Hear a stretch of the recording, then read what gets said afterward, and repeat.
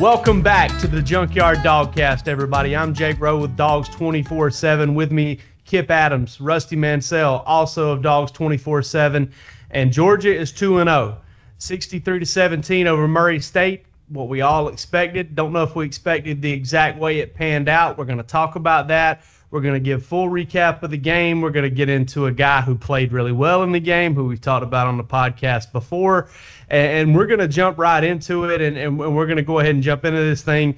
All right, so Georgia starts off quick, scores on the first drive, 7-7, though, at the end of the first quarter. Explodes for 35 points in the second quarter, and it was kind of all smooth sailing from there. Rusty, what were kind of your thoughts on the game, overall impressions? I went back and watched it twice today just to go back and look. I sped through it and watched it a couple times a day to see if anything else stood out. I think, to me, look, I know Kirby Smart and those guys they can dwell on it much as they want, but it's hard to coming that season opener on the road at Nashville, at Vandy, the team was pumped, and you come home and you play Murray State. It's just hard to probably have that juice, the same juice they had there. Fought through the little first quarter bumps there. But two things stood out to me. I'm going to give you a positive. And, of course, we're going to talk about the other guy later. But I'm going to give you a positive. I thought Tyler Clark was damn good. I mean, I went back and watched. He was beating double teams. That looked like Tyler Clark of 2 years ago for me. And that's a great thing for Georgia. To have that player in the inside who is that disruptive, beating double teams. Listen, it was Murray State, but those are still college football players.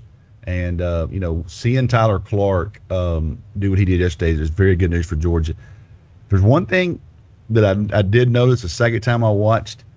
Georgia seemed to be missing the first tackle yesterday. And I know Tay Crowder is a guy that we talk about a lot, and he's impressive to all of us. But after the first 2 weeks, he's going to have to be a little more sure tackler to me. I mean, he's on the spot, and a lot of times the guy gets loose. I mean, yesterday on the big Mark Webb hit, Tay played it great on the play, and he was there all over the guy, and just couldn't lock him up. And he missed another tackle, missed two tackles. Went back and watched a little bit of the Vandy game of the day, missed a couple of tackles. So I'm being real picky here. But in bigger games, you got to make that tackle against Notre Dame because some of those bigger, better athletes missed tackles 15, 20, 25 more yards. But team speed for Georgia, man, they flash so fast into the screen when you watch them on TV. So that's three kind of quick hitters from me from yesterday. Yeah, and on the Tay Crowder thing, I mean, like you said, great play. He kind of got there. Somebody on the board, on the Junkyard was talking about he over-pursued. Didn't over-pursue. He played it inside out. Perfect.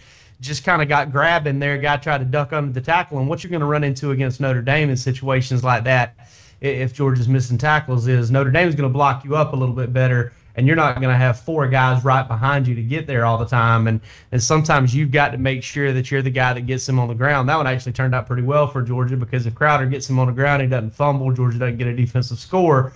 But got to finish those plays. I saw the same thing, Rusty, from Monty Rice on a couple plays. Eric Stokes had one. I think Eric Stokes probably got a little bit of flack in the film room today or will tomorrow for getting trucked by the quarterback right before halftime. And but those are a couple, two or three things that I noticed as well. And I'll get to my impressions after you, Kip. What did you see and what did you think about the game? Was there anything that kind of jumped out at you? I like Rusty's format. One good thing, one bad thing. I think, looking on the positive side, a couple numbers kind of stood out to me. I know against Vanderbilt, them going, I think, 1 for 8 on third down. That was, I wouldn't say alarming, but it was definitely something you don't want to see, if you're on Georgia's coaching staff, to see them be able to go, 8 for 10 on third down against Murray State. That's got to be a little encouraging to the offensive coaches and just the players in general to know that, more of that mental focus on offense. They knew what they wanted to accomplish, and for the most part, they were able to do that. And then the other thing for me, I think they had like 10 penalties against Vanderbilt, and that's definitely something you want to cut down on. Those garbage yards, those yards add up over the course of the game and can really mean the difference in the game. The hidden yardage, I should say, not garbage, but just like special teams. I mean, penalties, that's a big facet of the game.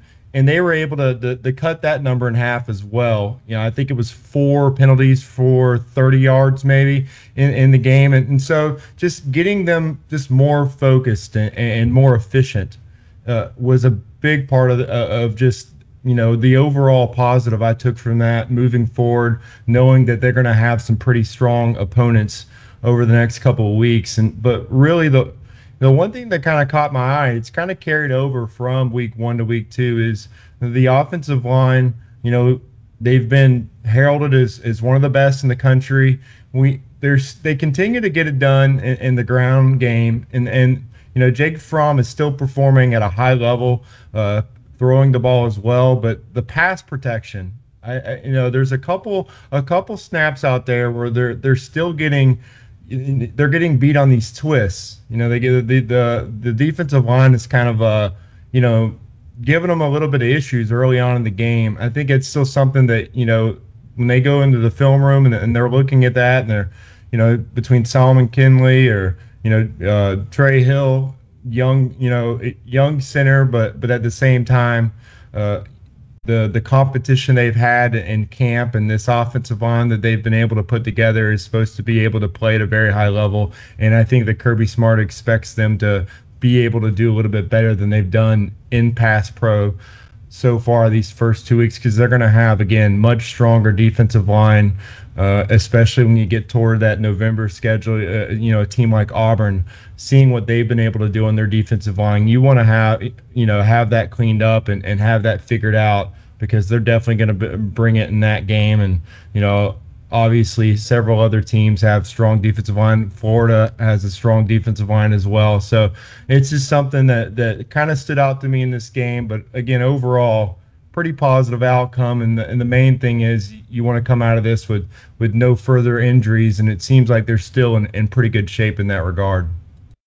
Yeah, for sure. That's probably the number one big takeaway from this game, is coming out of it without any injuries. When I look at the game, I'm going to start with the negative, and that's the fact that when you play a Murray State or even an Arkansas State or a team like that, listen, when you go play anybody else in the SEC or another Power 5 school, you're going to give up 20-plus yard plays, one or two at least. I think you come into a game like this one and you feel like it's one where you can really limit those, where you can legitimately put your number as far as explosive plays at 0 and have a chance to meet it. And Georgia gave up a couple of big ones. I mean, they gave up one of 60 yards on the pass to Daquan Green, a former Florida guy, and then had another, that 35-yard run before halftime by the quarterback. And the big plays, I think, and I think some of it had to do with Georgia being a little bit more aggressive. They were busts. I mean, the one where the 60-yard touchdown pass, Richard LeCount flew up to play the run right away, left Mark Webb out to dry, because Webb, if he didn't break up that pass, it's a touchdown, because there was nothing back deep. And that was just kind of a double whammy there. And then the quarterback scramble, those are going to happen, but you got to get that guy on the ground a lot sooner than that. And so I think, I'm kind of in putting myself in Rusty's mode here with this, is the fact that if I'm nitpicking the two big plays against an FCS opponent, you really don't feel great about that. But one thing I did really like is if you take that 35-yard run out by the quarterback, Georgia gave up negative yards rushing. And that's with the sacks as well. I think the sack adjusted rushing yardage in this game was somewhere around 76 yards, if I'm not mistaken, below 4 yards a carry. The net rushing yards in this game were 23, and Georgia really went out and succeeded in their ability to completely stop the run. Last year, I felt like when Samford wanted to stick it up in there and run it, Samford did. When Middle Tennessee State wanted to stick it up in there and run it, they did a little bit. But I felt like this defense was a little bit more up to the challenge. I know that's not what Murray State does well, but I really did feel like that was a really good showing there by the defense. And Georgia didn't play Samford last year; they played Austin Peay. But I did the same thing J.R. Reed did a couple weeks ago, whenever he said that Samford was coming up after Vanderbilt. And both of us are 2 years off there, but ultimately I felt like that they did a really good job stopping the run. They showed up there and didn't After sudden change is another one that I have to go with there with Eli Wolf. When he fumbled, Georgia came out, got the stop, got right back into it, scored a touchdown on the ensuing drive, and started the process of putting the game away.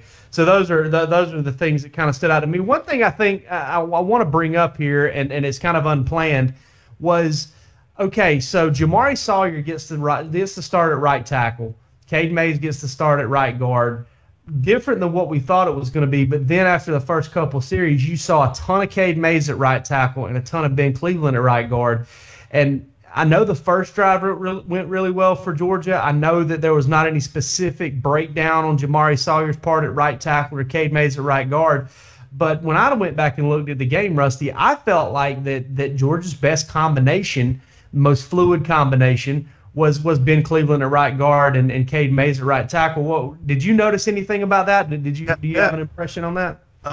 You don't get enough sample size, I guess, with Jamari there, but we talk to a lot of the same people, and every time we bring that up about Jamari on the board or different people, everybody's like, "There's no way that guy's playing right tackle." Well, Georgia believes in him that much, but I do think right now, from experience-wise, a little bit more length. With Cade Mays at tackle, and obviously when you put Ben in at guard, you're just a different package because of the size. Look, Jamari Sawyer is a big dude. He is powerful, and he's going to be a very, very good football player. I think right now the experience would give Cade Mays a little bit better, I think a better option at right tackle to slide Ben in, because those guys have played a lot of football. I just think that it wasn't enough sample size for me to say one way or the other. Didn't see anything that really was like, you never know. Maybe they missed a call or something, or it was kind of strange because he was in for 2 series, and then Ben came in and they kind of went with that lineup. So it was interesting. He started. Did that surprise you, Jake? He started at right tackle. I was just assuming Cade Mays was going to be the right tackle. Yeah, it really surprised me, and it surprised me whenever I just saw him working at right tackle in pregame warmup, and maybe I would have thought he had a better chance to start at that spot had he been healthy for the last few weeks. But the injury combined with Mays being the first guy up there at Vanderbilt, and that was part of the part of the whole injury picture there too. But that did kind of catch me off guard a little bit. It's not something that I expected, but I do think, man, and I'll probably go over this during Notre Dame week, but I'm gonna go over it now too. I mean, listen, guys, Notre Dame is good on the edge. I mean, you can talk about what they're lacking in the middle and what they're lacking at running back and some of the things that they're just not the same team as last year in some areas. But their defensive ends, Dalen Hayes, Julian Okwara, and another kid that his name always escapes me, but they've got some guys that can get after the quarterback, and you're going to want to be really good at both tackles, because they don't have to line one of them up on one side or not. They can come at you from both edges, and I just feel like that's something that this staff is probably going to have to really heavily evaluate the next couple weeks and really get that in order. But before they take on the Fighting Irish in Athens, and probably what's going to be one of the most electric atmospheres we've seen in a while, definitely one of the latest kickoffs. Jake, let me ask you a question, and I'm thinking about that night. We all saw the light up at Vanderbilt, and the Georgia lights it up in the fourth quarter. Am I seeing this right, that Georgia's going to have red lights in the stadium? Is that new? Yeah, that's new. They do have some LED lighting, and they're going to kind of tint it in the fourth quarter, from what I understand. I'm interested to see what it looks like. I mean, it could be one of those things, and you know how technology is. It could be one of those things where it may be tough to recognize it from television. So if you're not there, you may not notice it. Sure. But I think it's something to the effect of what they've done at Braves games in the past, where they do the chop with the phone, and then they're going to dim the lights a little bit, and the LED gives them the capability to dim them and rise them back up real fast, as opposed to I don't know if you guys ever had to turn the lights on at the baseball field or whatever growing up, but flip them on about an hour and a half before the game, and then they might be bright enough to play under by the time you got there. That's gonna be something to see. Now, I was not aware that was going on until like 2 days ago, and they were like, it's going to be the first red one ever, and I'm like, what do you mean red one? So that'll be interesting to see that one. Hey, if you guys want a little bit of insight on kind of what goes on with our job, I show up at at Sanford Stadium on Saturday about 3 hours and 45 minutes before kickoff, and you become pretty good friends with some of the photographers and everything that shoot for USA Today and stuff like that. And I had a buddy walk up and he goes, "Man, what are we gonna do for the Notre Dame game? I've never shot in LED lighting before," and I'm just sitting there thinking like, man, I'm just trying to get out of that press box before breakfast. Like I'm trying to get to brunch the next day. I don't know LED lighting. Like I don't know, man. You're the expert. I don't know anything about cameras. I just put the thing on the running man and shoot. That's what I'll be doing on the sidelines that night. But that's going to be very cool. That's going to be very, very cool. And if it wasn't security reason, I guarantee you we would hire a drone and put one over that stadium. That'd be a hell of a view from overhead. Yeah, that's going to be a lot of fun.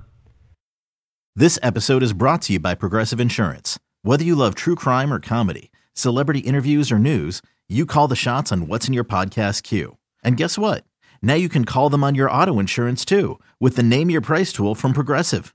It works just the way it sounds. You tell Progressive how much you want to pay for car insurance, and they'll show you coverage options that fit your budget.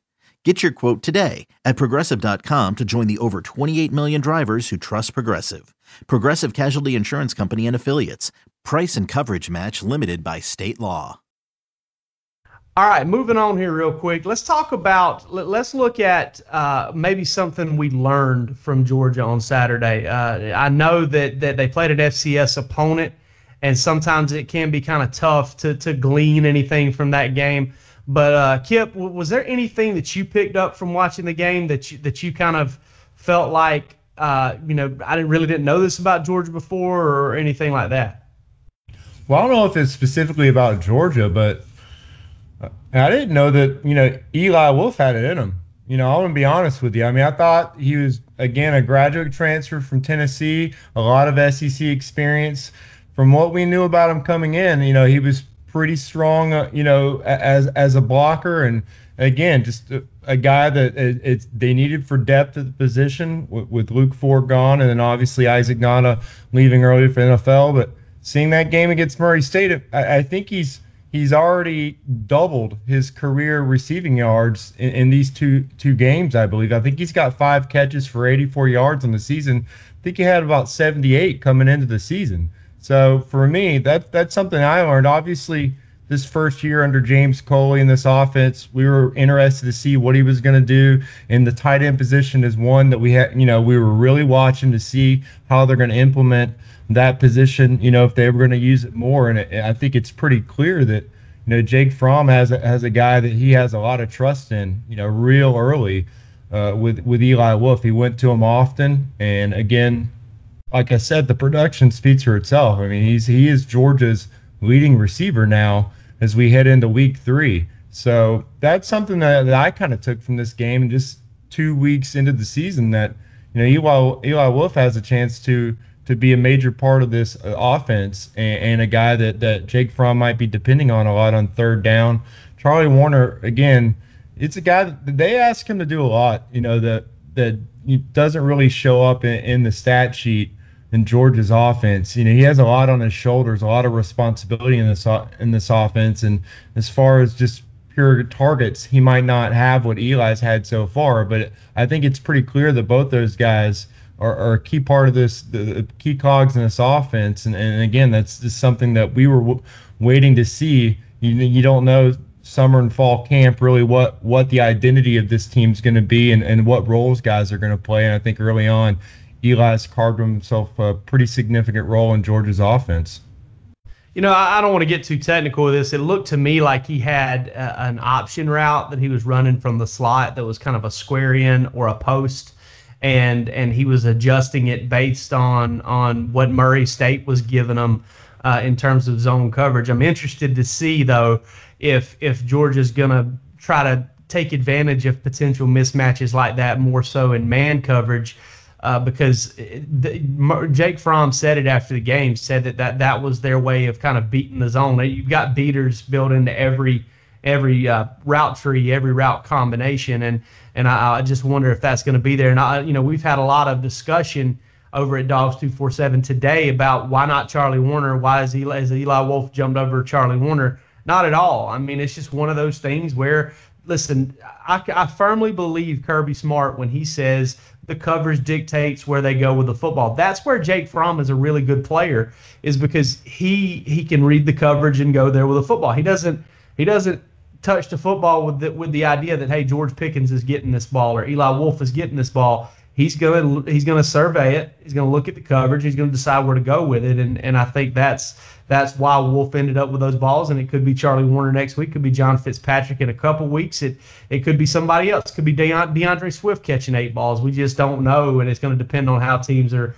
electing to cover Georgia. Rusty, was there anything that you saw that maybe you learned about this team on Saturday? I mean, I love that I guess pick there by Kip, because I wrote a couple of months about a month ago that Eli Wolf is a guy that I heard some buzz about, and he was more athletic than even Georgia thought when they got down here. What a great decision by Kirby Smart. Look, Eli Wolf is taking a spot out of this recruiting class. Okay, let's be clear. Taking him takes a spot out of the 2020 class. But look at what he's doing, the potential there, what you saw yesterday, and what he could be for this year. So absolutely it was worth it with the issues they had, losing Isaac Nauta early and then Luke Ford transferring. So I love that by Kip. That's a very good point. I just think, and Jake, this is kind of, you've talked about this guy, there's a lot of different opinions on him, but watching Monty Rice play now, he's not thinking anymore. He has turned loose. Now, yes, he did miss a tackle or two, but man, he is a hammer. When he hits you, he is physical. He's making plays. He's beating the guards on pulls. He's getting inside the tackles, getting upfield, stuff like that. When he sees a play now, he's there. That tells me he is no longer hesitant. He is in firm command of what Glenn Schumann wants him to do. And listen, that inside linebacker room is stacked. But I'm telling you right now, I could not be more impressed with Monty Rice so far and where he is. And I think he is going to be a very, very good player for Georgia this year. His time has come. Yeah, I thought he played really well on Saturday. And the tackles he missed were ones where he was kind of getting to the ball carrier, maybe in a pursuit mode where he was kind of there to support and was, maybe got there a little quicker than most guys should have. But he's playing very fast right now. And as soon as Nakobe Dean gets enough experience and Quay Walker gets enough experience to play fast like that, Georgia's just going to rotate them in and keep them coming and keep them fresh as teams are keeping running backs fresh, and that helps them cover them out of the backfield, helps them in pursuit. I'll tell you one thing I learned, and it was this. Kirby Smart's not quite as stubborn as I thought he was. And I say that because so Georgia completely changed what they've done. And I noticed it. I went back and watched it this morning, just watched the defense, one time through, especially in the first half when most of the starters were in there and they were running their stuff a lot. But they played a lot more aggressive against Murray State than they did against Samford, against Austin Peay, against Middle Tennessee State, some of these non-Power 5 programs, even SCS programs that run the spread.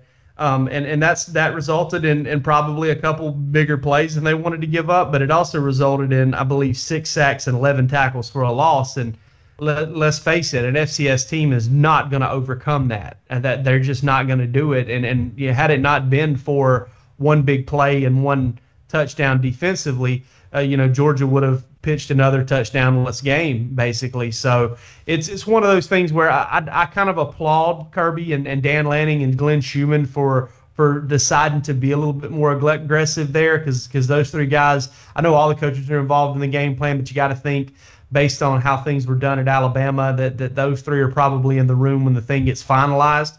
And I thought that was key because, and I also think that the corners Georgia has now allows that, because Tyreek Stevenson and DJ Daniel and Eric Stokes and Tyson Campbell are big guys. They can manhandle some of these receivers at the line of scrimmage. They can throw things off and allow the rush to get there. And I thought it was very interesting how, and Kirby came out and said it after the game, they changed how they played these spread teams. And listen, I know Kirby's not into this. No football coach ever will be. But ultimately, it made it a more entertaining brand of football. I mean, rather than giving up 3 here, 5 there, and stopping them on third down, they were putting them behind the chains and giving some fans something to cheer about and forcing intentional grounding penalties, and had guys sharing sacks that shouldn't have been sharing sacks because one guy was making them, but the official scorer had them there. I'm sure Georgia's numbers are different when they watch the film than what comes out in the official stat sheet based on what I saw. But I thought that ultimately it resulted in a more entertaining brand of football, and it was also, I think, a good move and allowed Georgia to kind of taste a little blood there and feel it a little bit in terms of their ability to get after the quarterback and realize how big that can be for them and build some confidence in that area. All right, guys.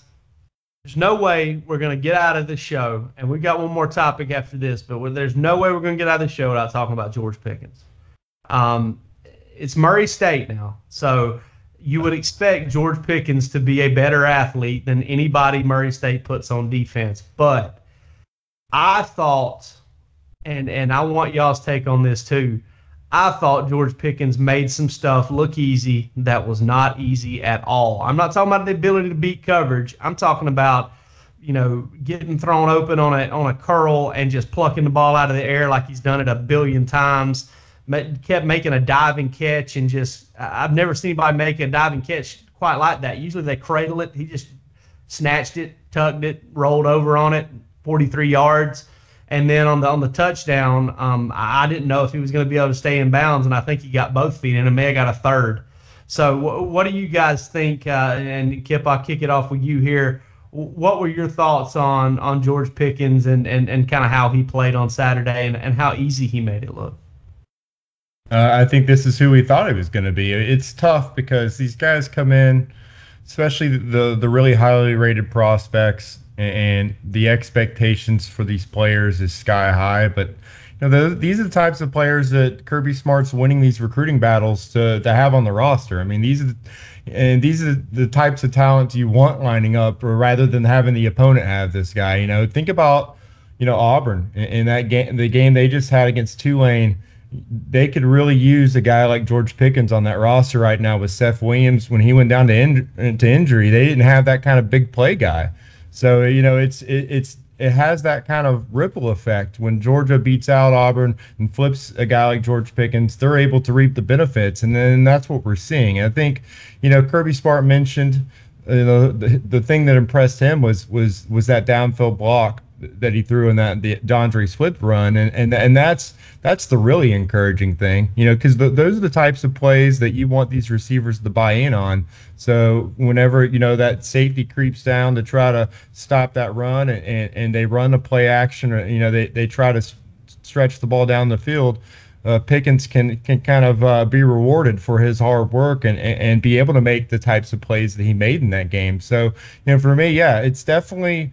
You got to think that's encouraging if you're a Georgia fan, but it just kind of solidifies what we saw in him coming out of high school. I know that, he's a hardworking player, very physical, takes a lot of pride in what he does, and he's very passionate about, mastering his craft. And I think you kind of saw a little bit of that on the unsportsmanlike conduct penalty that he drew as well. But that's just kind of what comes with what you're getting in George Pickens. And, so far in 2 games that probably won't be talking about a lot at the end of the season. He's looked like that guy, and the guy that Georgia's kind of lacked in the last couple of years as a potential that number 1 true alpha receiver. He's definitely kind of shown the part early on, and we got to see what he's able to do when the lights are on in meaningful football games where Georgia's needing a big play to actually win the game.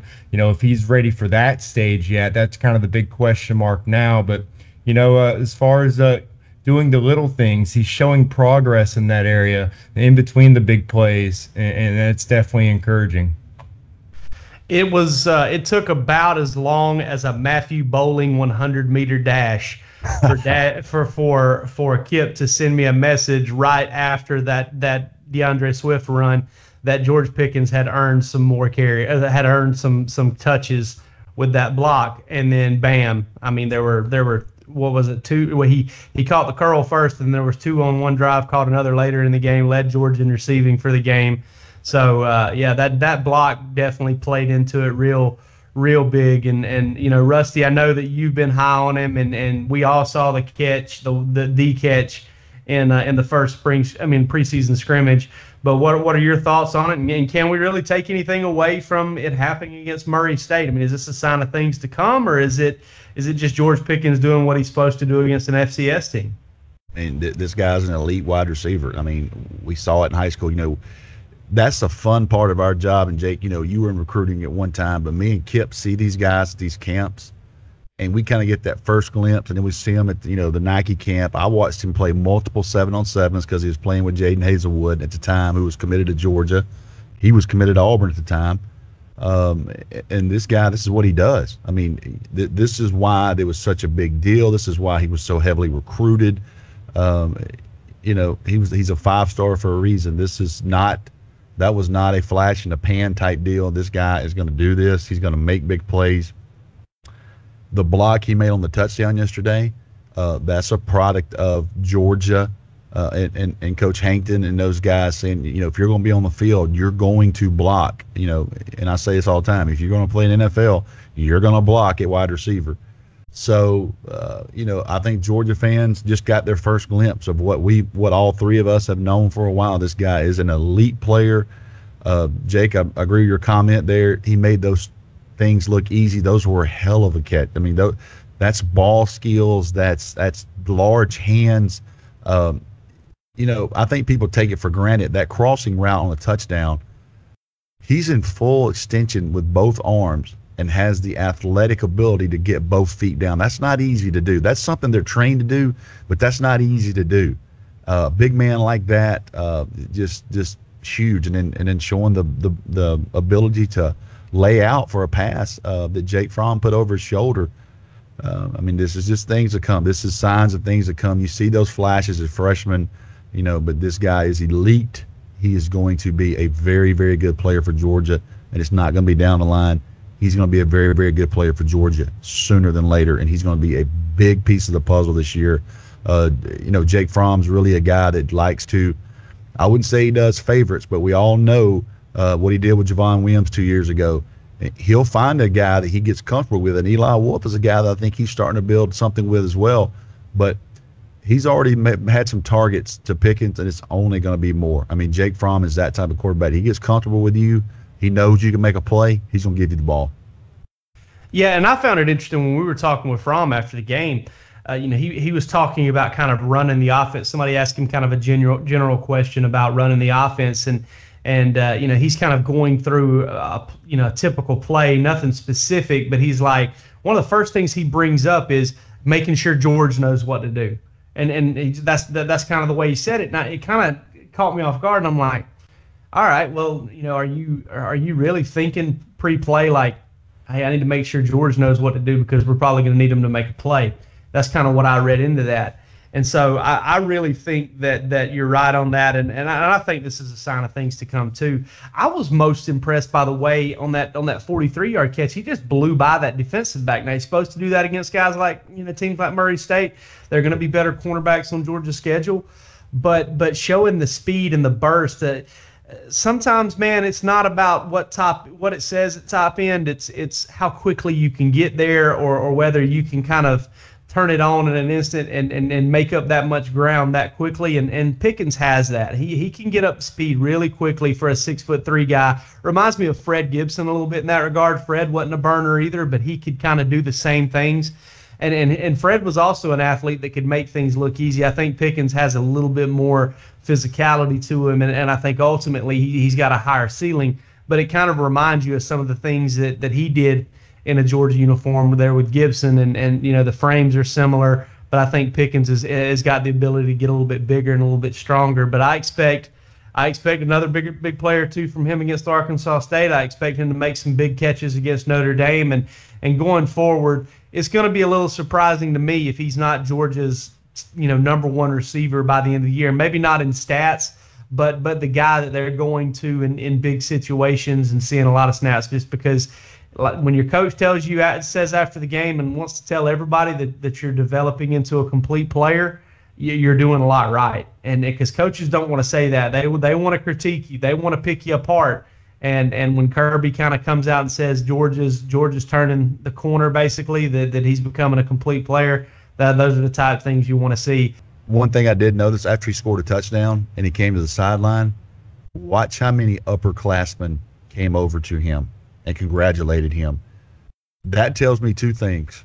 They respect him, and number two, they know they're going to need him.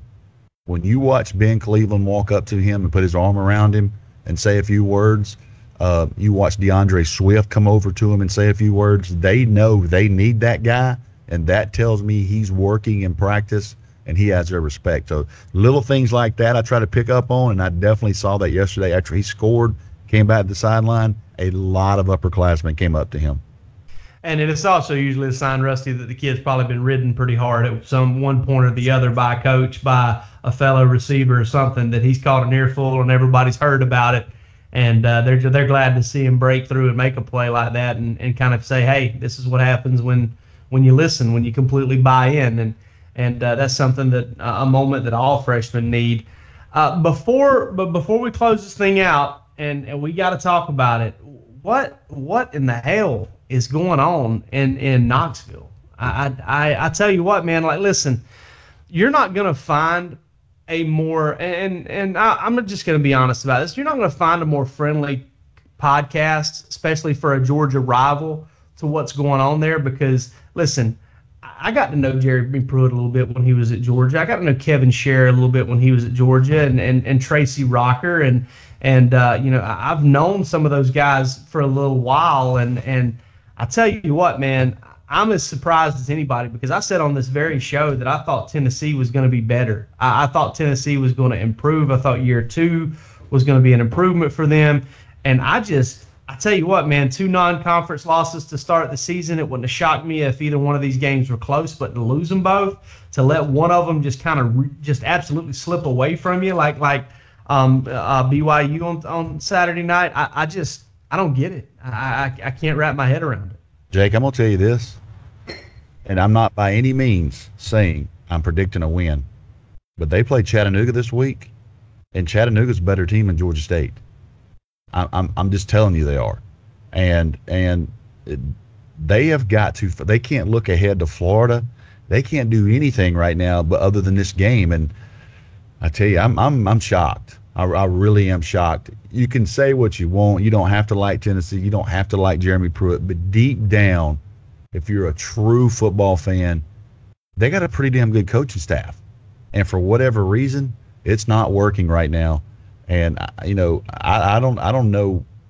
They just don't know how to win. And that's not an easy thing to fix. I mean, it's almost like they sit around and go, okay, what's bad about to happen?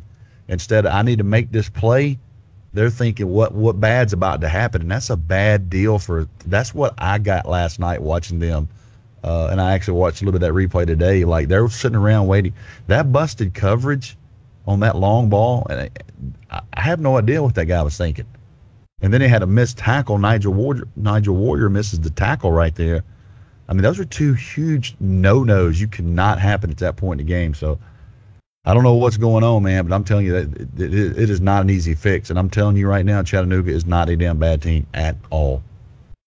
Kip, I was getting ready to drive through a Georgia State Patrol checkpoint on the way home from the game last night, and I passed. I didn't have to go to jail, everybody. I wasn't partaking in the spirits in the press box, so no worries. But Kip was the one that broke the news to me that Tennessee lost, and I almost drove off the road. It blew me away. I couldn't believe, because I'd seen what was going on earlier in the game, and it just really shocked me. You know, you had a chance to watch some of that game. I mean, what's your take, man? 2 things kind of stood out to me from that game. And again, I told you guys last week, and just like Rusty's saying, that Chattanooga is better than Georgia State. I said BYU, they're a little better than Georgia State too. I think Tennessee played them a little better. They kind of realized, they got some humble pie in week 1, and they needed to work on some things. But I knew this BYU game was going to be trouble. And really, the one thing that kind of stood out for me, I don't want to say on the coaching side, but just the way the game went. Tennessee had four fourth downs that they had to make decisions on. And the first one was right there on the 5-yard line. It was like 4th and 3. Instead of kicking a field goal, Pruitt rolled the dice, and, they got lucky on that one. Jarrett Garantano, he had a pass that he was throwing to Dominic Wood-Anderson. They're tight in the back of the end zone.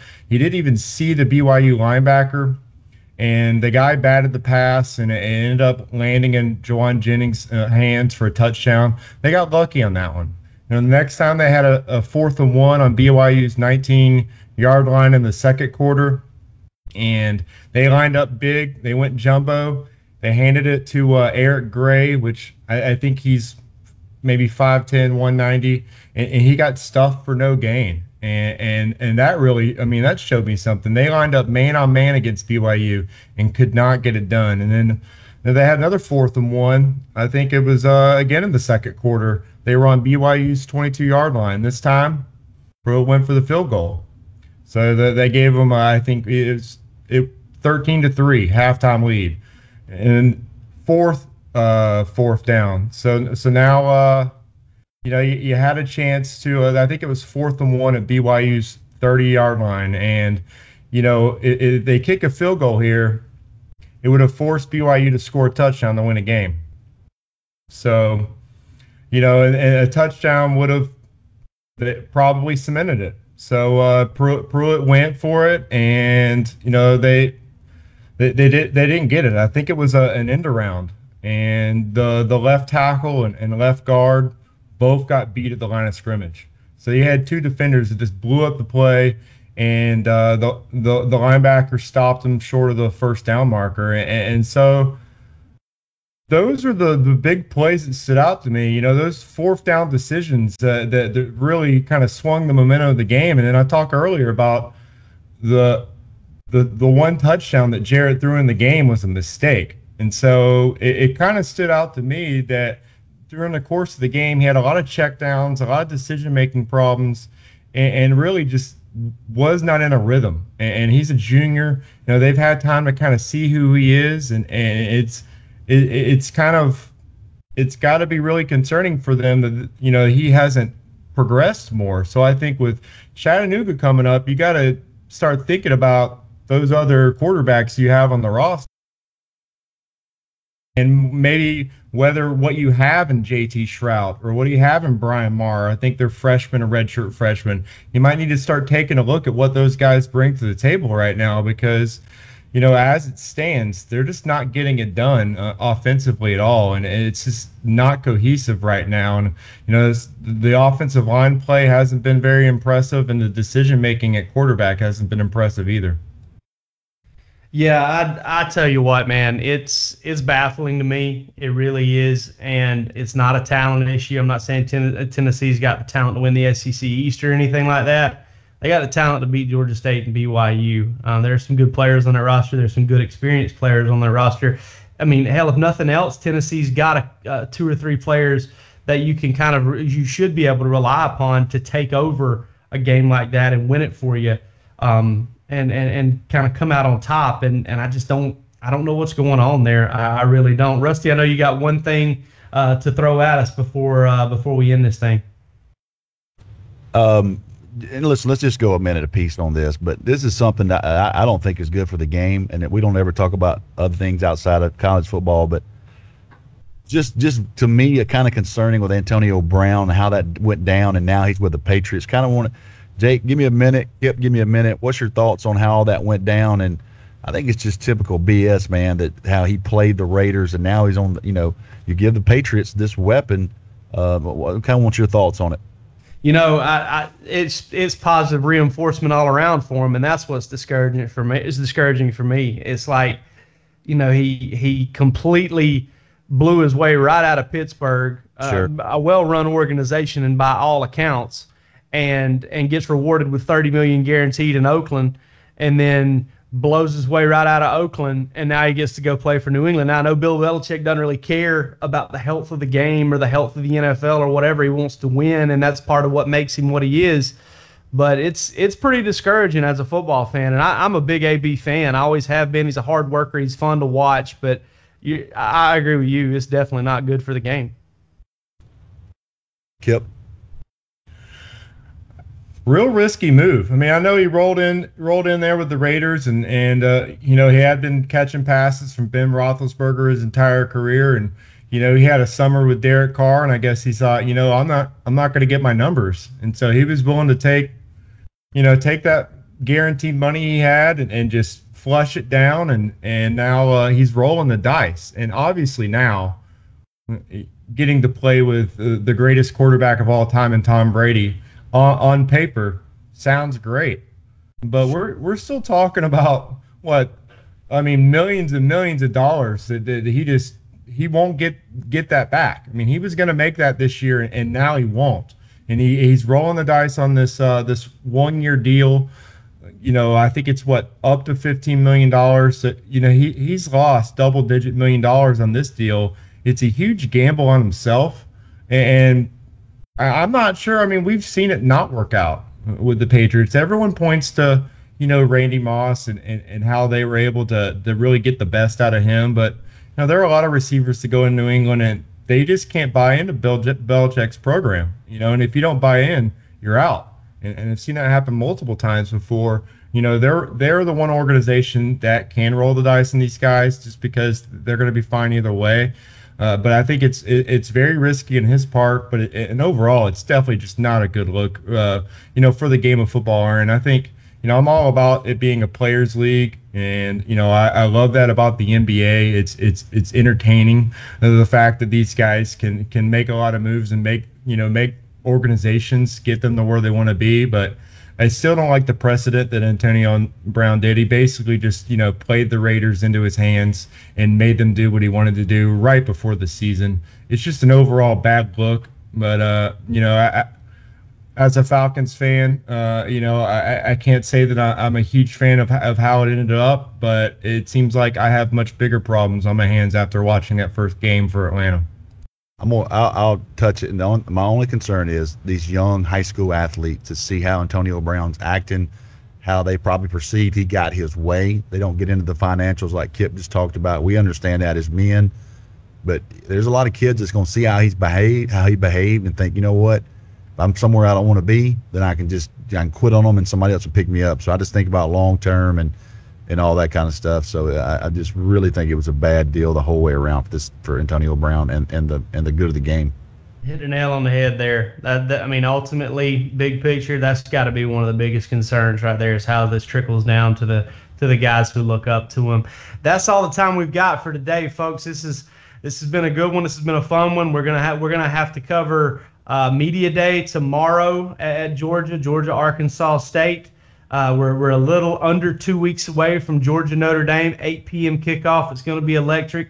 We're really excited about it, and it seems like Georgia's got it going, and this is going to be a pretty fun season. So we'll have it all covered for you. But for this episode, I'm Jake Rowe, Dogs 24/7. They're Kip Adams and Rusty Mansell, also of Dogs 24/7, and this has been the Junkyard Dogcast. Take care.